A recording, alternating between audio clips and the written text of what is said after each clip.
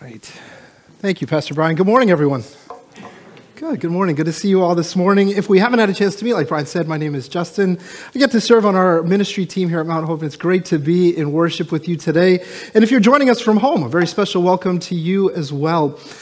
This morning, we're going to continue in our sermon series that we do pretty much every January, this series on our foundations, what we believe and how we practice our faith day to day, and we're going to spend some time focused there this morning. So if you want to grab a Bible this morning, or if you're at home and want to do that right now, go ahead and grab that Bible in front of you. We'll be in Luke chapter 11 in just a few minutes. Luke chapter 11. So if you want to turn there, we can do that now. Let me ask you this question. How many of you have ever been in a conversation that went nowhere because it started in the wrong place? It started incorrectly, and as a result, it went nowhere. A couple of years ago, I was sitting at work and suddenly got a phone call from a number that I did not recognize. I picked up the phone, and before I could even say hello, there was the voice of an elderly gentleman on the other line. And he was talking. He was telling me about some of his most private and personal medical information. He was just openly telling me things that are happening within his body and outside his body that I really did not want to know. But he was just talking, and he was just talking, and he was asking me to refill medication for him, and he was asking me what should he do about a very, very personal issue that I can't even mention here in church. And I'm sitting here going, what is going on here? And a couple of seconds into this conversation, I started to realize something. He got the far less smart Joseph on the phone. And I knew right away that this was a conversation intended for my wife. You see, what had happened a couple of weeks earlier that I'd completely forgotten was that Alin had come to me and said, hey, I need to call a patient back. Can I use your phone? I don't have my phone with me. And so she called the patient. The patient had my number stored in his phone. And a couple of weeks later, when he needed his medicine refilled, he called the wrong Joseph. And so here was this conversation that went nowhere. I promise you, I didn't give him any medical information. I didn't give him any recommendations. He probably wouldn't be with us today if I did. But I understood right away that this conversation is going nowhere because it started in the wrong place. And this morning, as we come to God's presence, this is really the foundation of what we're going to talk about. We're going to talk about prayer today. Last week, we had an opportunity to learn more about why it's so important to study Scripture and to know God's Word and to do it together as a family, as God's family, to study His Word. And this morning, we're going to look into this idea of prayer, why it's so important, how to do it well, and why prayer is such an integral part of our lives. We'll talk about that this morning. But let's be honest, every year when we talk about prayer, there's one thing that happens to just about all of us, and that is guilt. This idea of I don't pray enough, and the overwhelming guilt that comes with that. In fact, let me ask you a question. You can raise your hands. How many of you feel like prayer is important? Okay, I'm sitting in church, and just about every hand just went up. Let me ask you another question. How many of you wish you prayed more? And again, almost every hand went up. Why is that?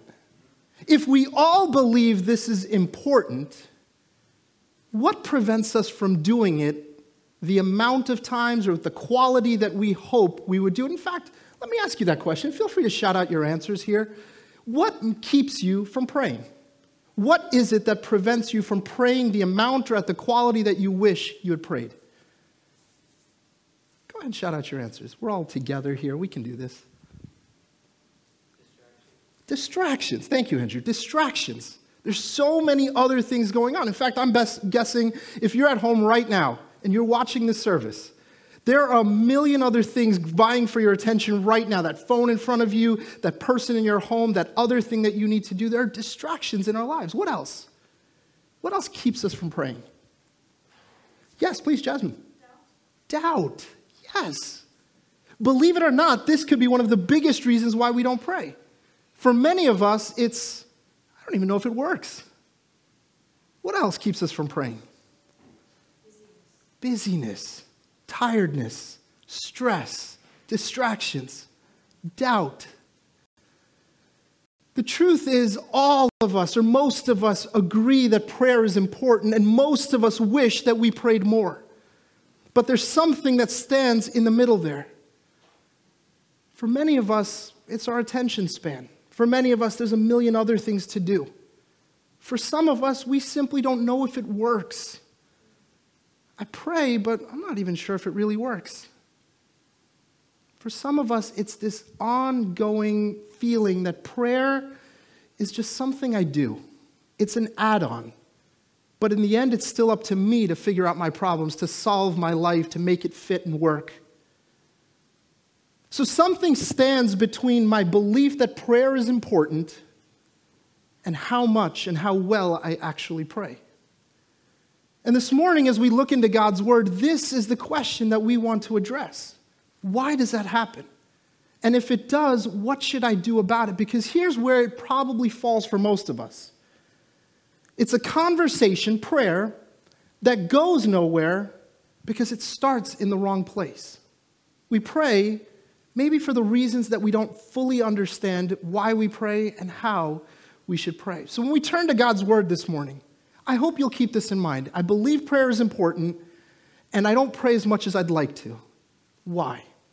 So in Luke chapter 11 this morning, we come to one of the most famous passages in Scripture about prayer. Right at the beginning there in verse 1, we see Jesus addressing a question or addressing a request from his disciples. The request is a simple one. Lord, teach us to pray. And as soon as this request comes to Jesus, Jesus answers the request with a very famous set of verses. We call it the Lord's Prayer. He says, pray then like this, our Father who art in heaven, hallowed be your name, thy kingdom come, thy will be done, and so on and so forth. Verses that we're probably very familiar with. But right after the Lord's Prayer, there's another set of verses that I'd like for us to focus on this morning. Verses that focus on prayer and maybe why we don't pray the way we're supposed to pray and why we sometimes don't fill in that gap between prayer is important and I don't pray enough. And so this is what those verses say. We read like this in verse 5. Then Jesus said to them, suppose you have a friend and you go to him at midnight and say, friend, lend me 3 loaves of bread. A friend of mine on a journey has come to me, and I have no food to offer him. And suppose the one inside answers, don't bother me, the door is already locked, and my children and I are in bed. I can't get up and give you anything. I tell you, even though he will not get up and give you the bread because of friendship, yet because of your shameless audacity, he will surely get up and give you as much as you need. So I say to you, ask and it will be given to you. Seek and you will find. Knock and the door will be opened to you. For everyone who asks receives. The one who seeks finds. And to the one who knocks, the door will be opened.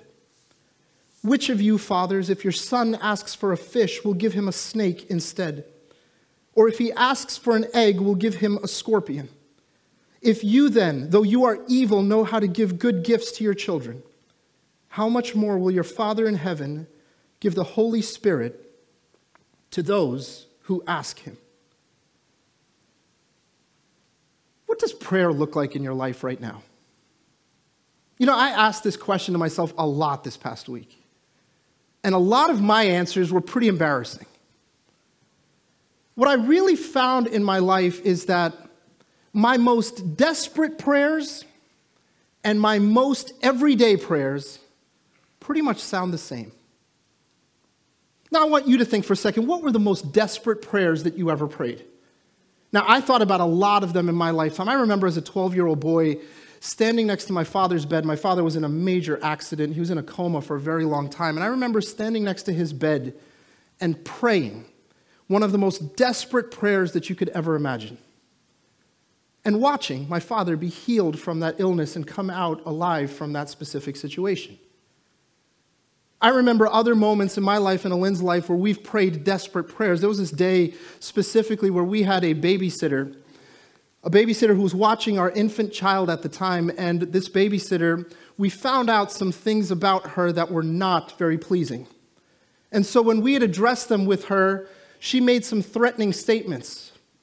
Now, the problem was that she was still watching our baby at the time when this threatening statement was happening while we were both at work. I remember making a 40-minute drive home with knowing that this woman was at home with our baby. And you can imagine the desperate prayers I was praying during those 40 minutes to drive home to find out that, thank God, my baby was safe. I've prayed desperate prayers in my life, and I'm sure you have as well. But the more I thought about my desperate prayers, I found out they were pretty much the same thing as my everyday prayers. My everyday prayers of, God, help me at work today. God, help me get to work safely today. Help my family. Ultimately, these prayers are just me wishing in God's direction or worrying in God's direction. And that's it. It's wishing and worrying in God's direction. My most desperate prayers are wishing and worrying in God's direction, and my least desperate prayers are just wishing and worrying in God's direction. And that made me ask the question, is that what prayer really is? Is that what my conversation with God is supposed to be? Now, please don't get me wrong. God absolutely wants me to cry out to him and to call on him in my moments of need. But is that everything he wants it to be? In fact, why does this conversation, this relationship not grow or go in the place it's supposed to go? Because it starts in the wrong place. It's just me wishing and worrying in God's direction. And then we come to Luke chapter 11, and Jesus teaches his disciples how to pray. He uses those famous verses, the Lord's Prayer, and then he goes into this little story. A story of a man and his neighbor. Now, you should picture what this time would have looked like when Jesus is saying this. A house in the time of Jesus would have been probably one room. That one room might have had one door and one window, and when you entered into that home, it was likely that the animals and the people were all staying in the same place. That you walk past the animals at night, and there would be this raised platform with a stove in the middle or something to keep them warm, and the family would sleep around the warmth of the fire throughout the night. And in the story Jesus tells, a neighbor comes to the home and knocks on the door and says, I have a visitor from out of town. I need you to lend me some bread that I can serve my visitor from out of town. This person inside the home knows that if I need to answer your request, I got a lot of things I've got to do. I've got to get up. I've got to wake up my family. I've got to wake up all of these animals just to come and answer the door. This is not ideal for me. And in the story, the neighbor just keeps knocking and keeps persisting and keeps asking. And because of that, the man answers the door. And it also says, because of your shameless audacity, I will give you the bread that you've asked for. Now, this verse has been translated a million different ways. In your Bible right now, it might say impudence. Because of his impudence, I will give him bread. Or in the version we read this morning, because of his shameless audacity, I will give him what he asked. Now, what that verse actually says is not because you asked, but because of who I am and my reputation in this community and my reputation in this world, I will give you what you asked. It's pretty amazing because this is what Jesus is teaching us about God. That he doesn't just answer prayers because of me. He answers prayers because of him.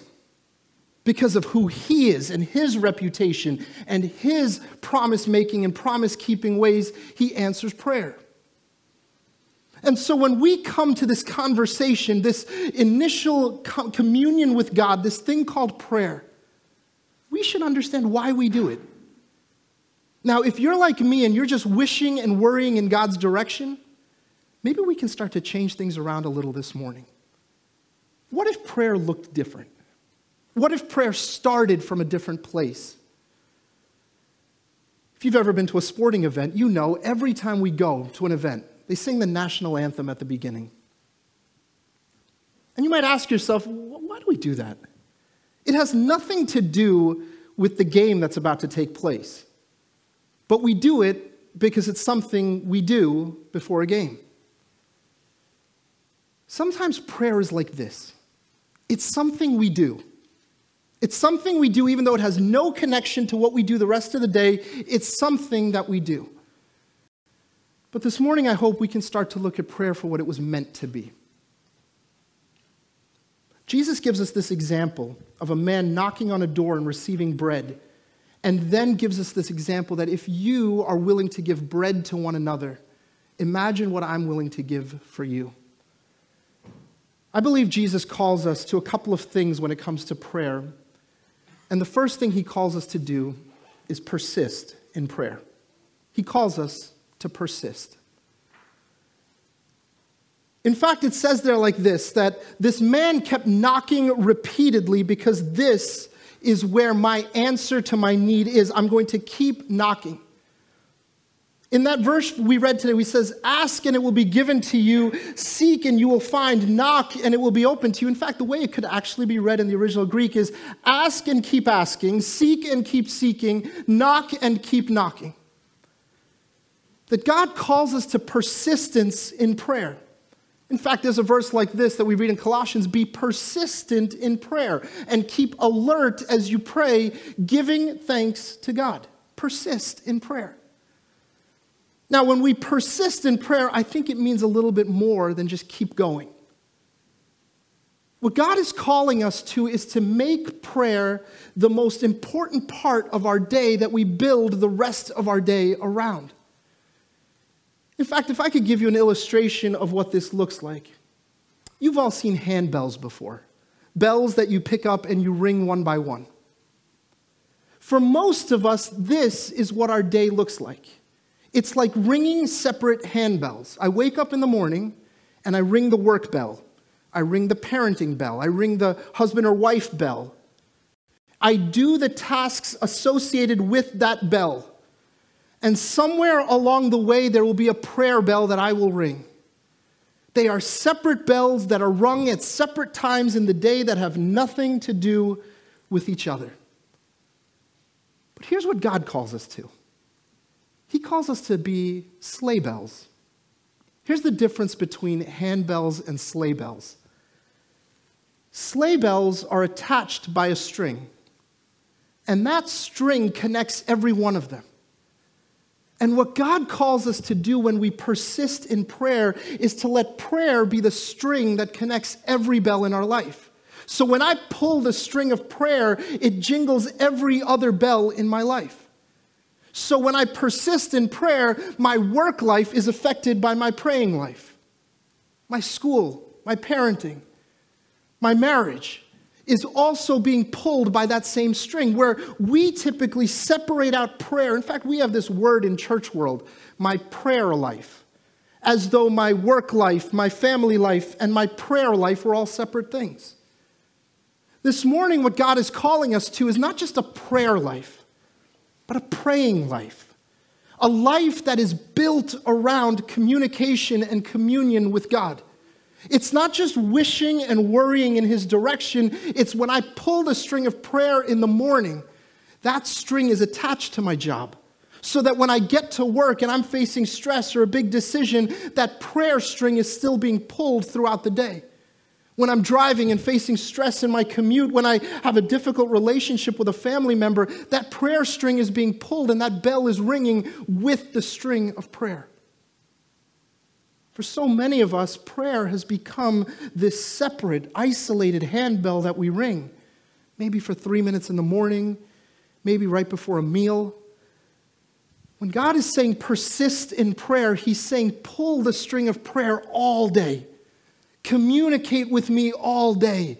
Have this communion and relationship with me all day. Don't let it just be an isolated event during your day. Let it be the lifestyle of your day.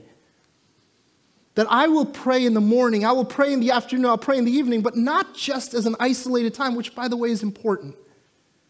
But all day I'm in communion with God. Communion with God. Remember we said before that so often conversations go nowhere because they start in the wrong place. This morning, are you and I just wishing and worrying in God's direction and starting this conversation in the wrong place? Or are we persisting? That God, I want to know you better, so I will have this conversation with you based on knowing you better. Pastor Matt Chandler, he often uses this phrase. He says, pray what you got. And so often we don't pray as much because we think we've got to have these perfect words, these articulate prayers that we come to God with. When the truth is, God calls us to all day, just pray what you got. Say what you want to say. Say it to him. Like your father, like your neighbor who's willing to open the door to you, like your God who loves you. Talk to him. Don't let work be a separate handbell when you can talk to him about work.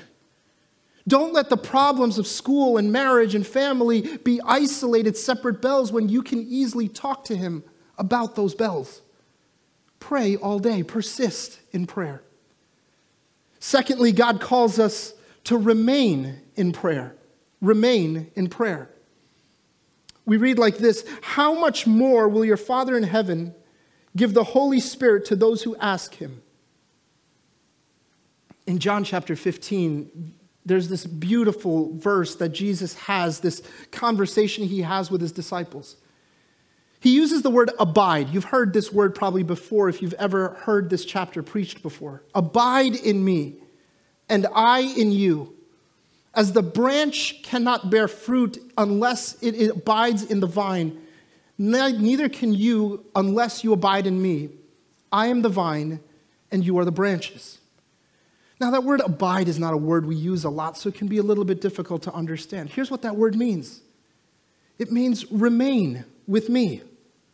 Stay connected to me. This is one of the highest purposes of prayer, is to remain in Christ. He says, you cannot bear any fruit in life unless you are connected to me. And prayer is an opportunity for witness with God. It's communion with God, this opportunity to remain with him. And when we go to God with just our wishing and our worrying in his direction, what we miss is the opportunity to abide, to remain, to be connected with him. How many of you here are tea drinkers? You like to drink tea? How many of you? Yeah, there's a bunch of you here. I'm not one of those. But I watch people who drink tea, and this is one of the things I often see when someone drinks tea. There are people who grab their little hot water and then take that tea bag and dunk it a couple of times, and they're good. And then there are people who just let the tea bag sit. They wrap it around a spoon. They drain every ounce of tea out of it. They drop it into the water and let that tea bag just permeate that water. When it comes to prayer, this is what God is calling us to.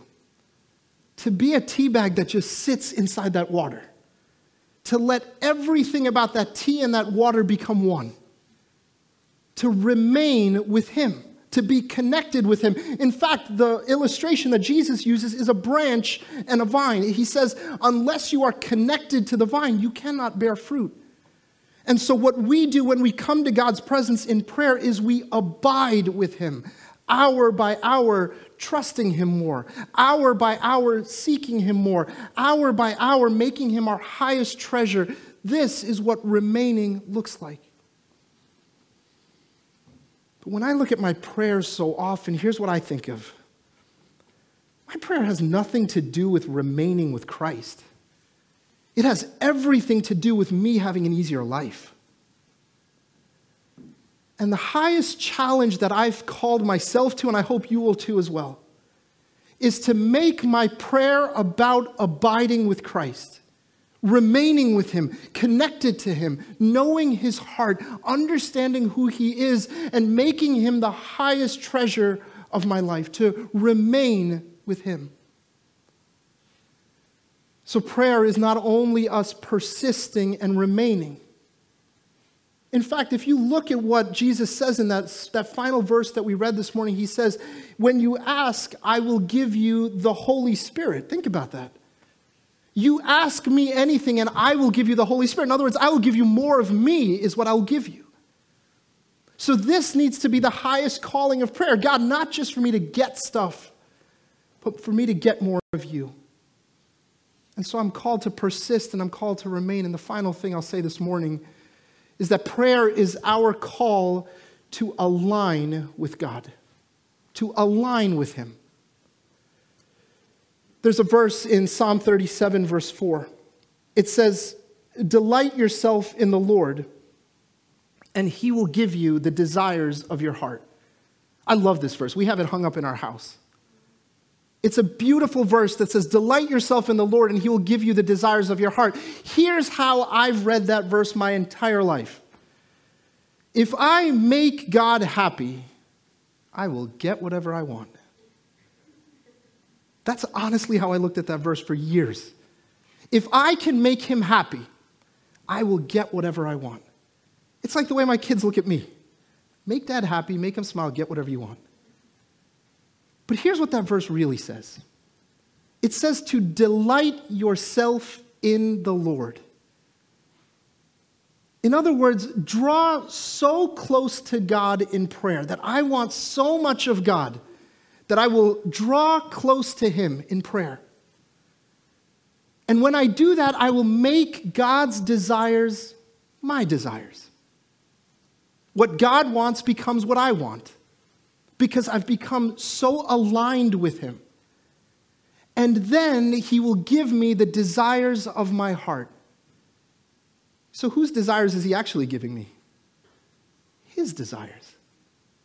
Do you see the difference when we read that verse the way it was intended? When I align with God, I start asking for heaven to come to earth. Thy kingdom come, thy will be done on earth as it is in heaven. And when I start to pray these amazing, radical prayers where God's desire becomes my desire, I will see those things happen in this world.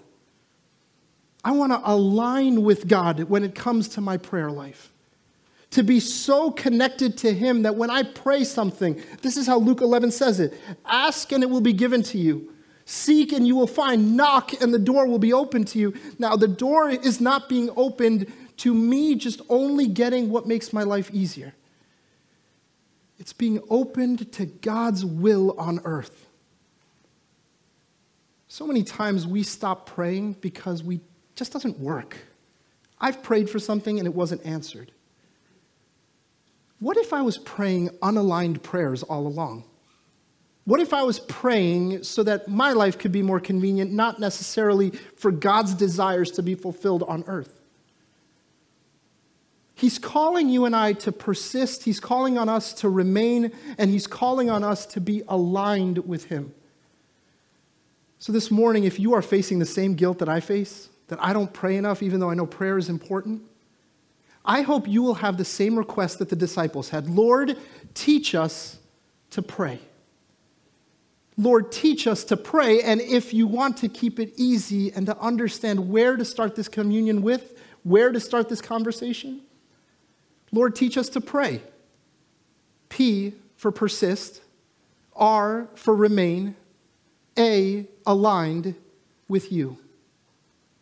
This entire week, this entire month, this year ahead, I hope you will keep this in mind. Lord, teach me to pray. Teach me to persist with you, to make prayer about every part of my life, to remain with you, to make prayer about abiding and connecting to you, to align with you, to pray prayers that are your heart, that are your desires, so that they can be fulfilled on this earth. Lord, teach me to pray. And this morning, we'll have an opportunity to do that. In just a minute, Pastor Brian's going to come forward, and he's going to lead us in communion. Think about that word for a second. Communion is becoming one. To become one with the death and resurrection of Jesus Christ, to become one with him.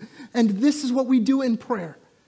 This morning, we'll have an opportunity to not only pray, but to pray for one another and with one another. And there is power in praying with one another. When Lynn and I first started coming to Mount Hope years and years ago, maybe right around the first 2 or 3 years we were here, I remember so clearly there was a time when Ethan was just born, our first son was born, and you can understand this pain, especially as a parent, where he'd gone long stretches where he wouldn't eat solid foods well. That we would sometimes sit for hours and put a spoon of food in his mouth, and it would sit there for hours. He would just hold it in his mouth and not eat. We saw him dropping down on the growth tables, and we started noticing that he's not having the same physical development as other children. And it hurt us. It was hard to watch and hard to live through day in and day out. We would often spend nights not sleeping because we knew our son had not eaten. And we would worry and we would wish in God's direction. One Sunday morning, we were at the Burlington location at the time, and the pastors called forward the elders to pray for anyone who needed prayer. And Lynn and I never really went up for prayer before. But that day, we were just so desperate that we just went up. And there was a couple in the front. Some of you know Renee and Ludi Amagawan. Renee has gone to be with the Lord since then. But there were this older couple, this loving couple that we had never talked to, just a hi and bye in the hallways here and there, and that was it. We walked up to Renee and Ludi, and we told them, Renee, Ludi, our son is not eating, and we are very worried. And in that moment, we saw what happens when we pray with one another and for one another. Ludi smiled at us, and she just said to us, do you know that God loves your son more than you do? And it was in that moment that for the first time, I didn't worry about Ethan eating again. And if you've seen him this morning, he's doing just fine with that. We didn't worry anymore, because someone in that moment carried the burden with us. Renee then proceeded to pray for the two of us. And in his prayer, he prayed for our son, that's for sure. He wished for our son to do better. But he prayed this powerful prayer where he said, God, let this baby's father and mother abide in you more because of this. Let them know you better because of this. And in that moment, I can't even tell you how quickly the burden disappeared. Because I knew God was answering the prayer, but I also knew someone else was carrying the burden with us. And this morning, you will have an opportunity to carry burdens for one another. I'm going to invite Pastor Brian to come forward to lead us in communion and in prayer at this time.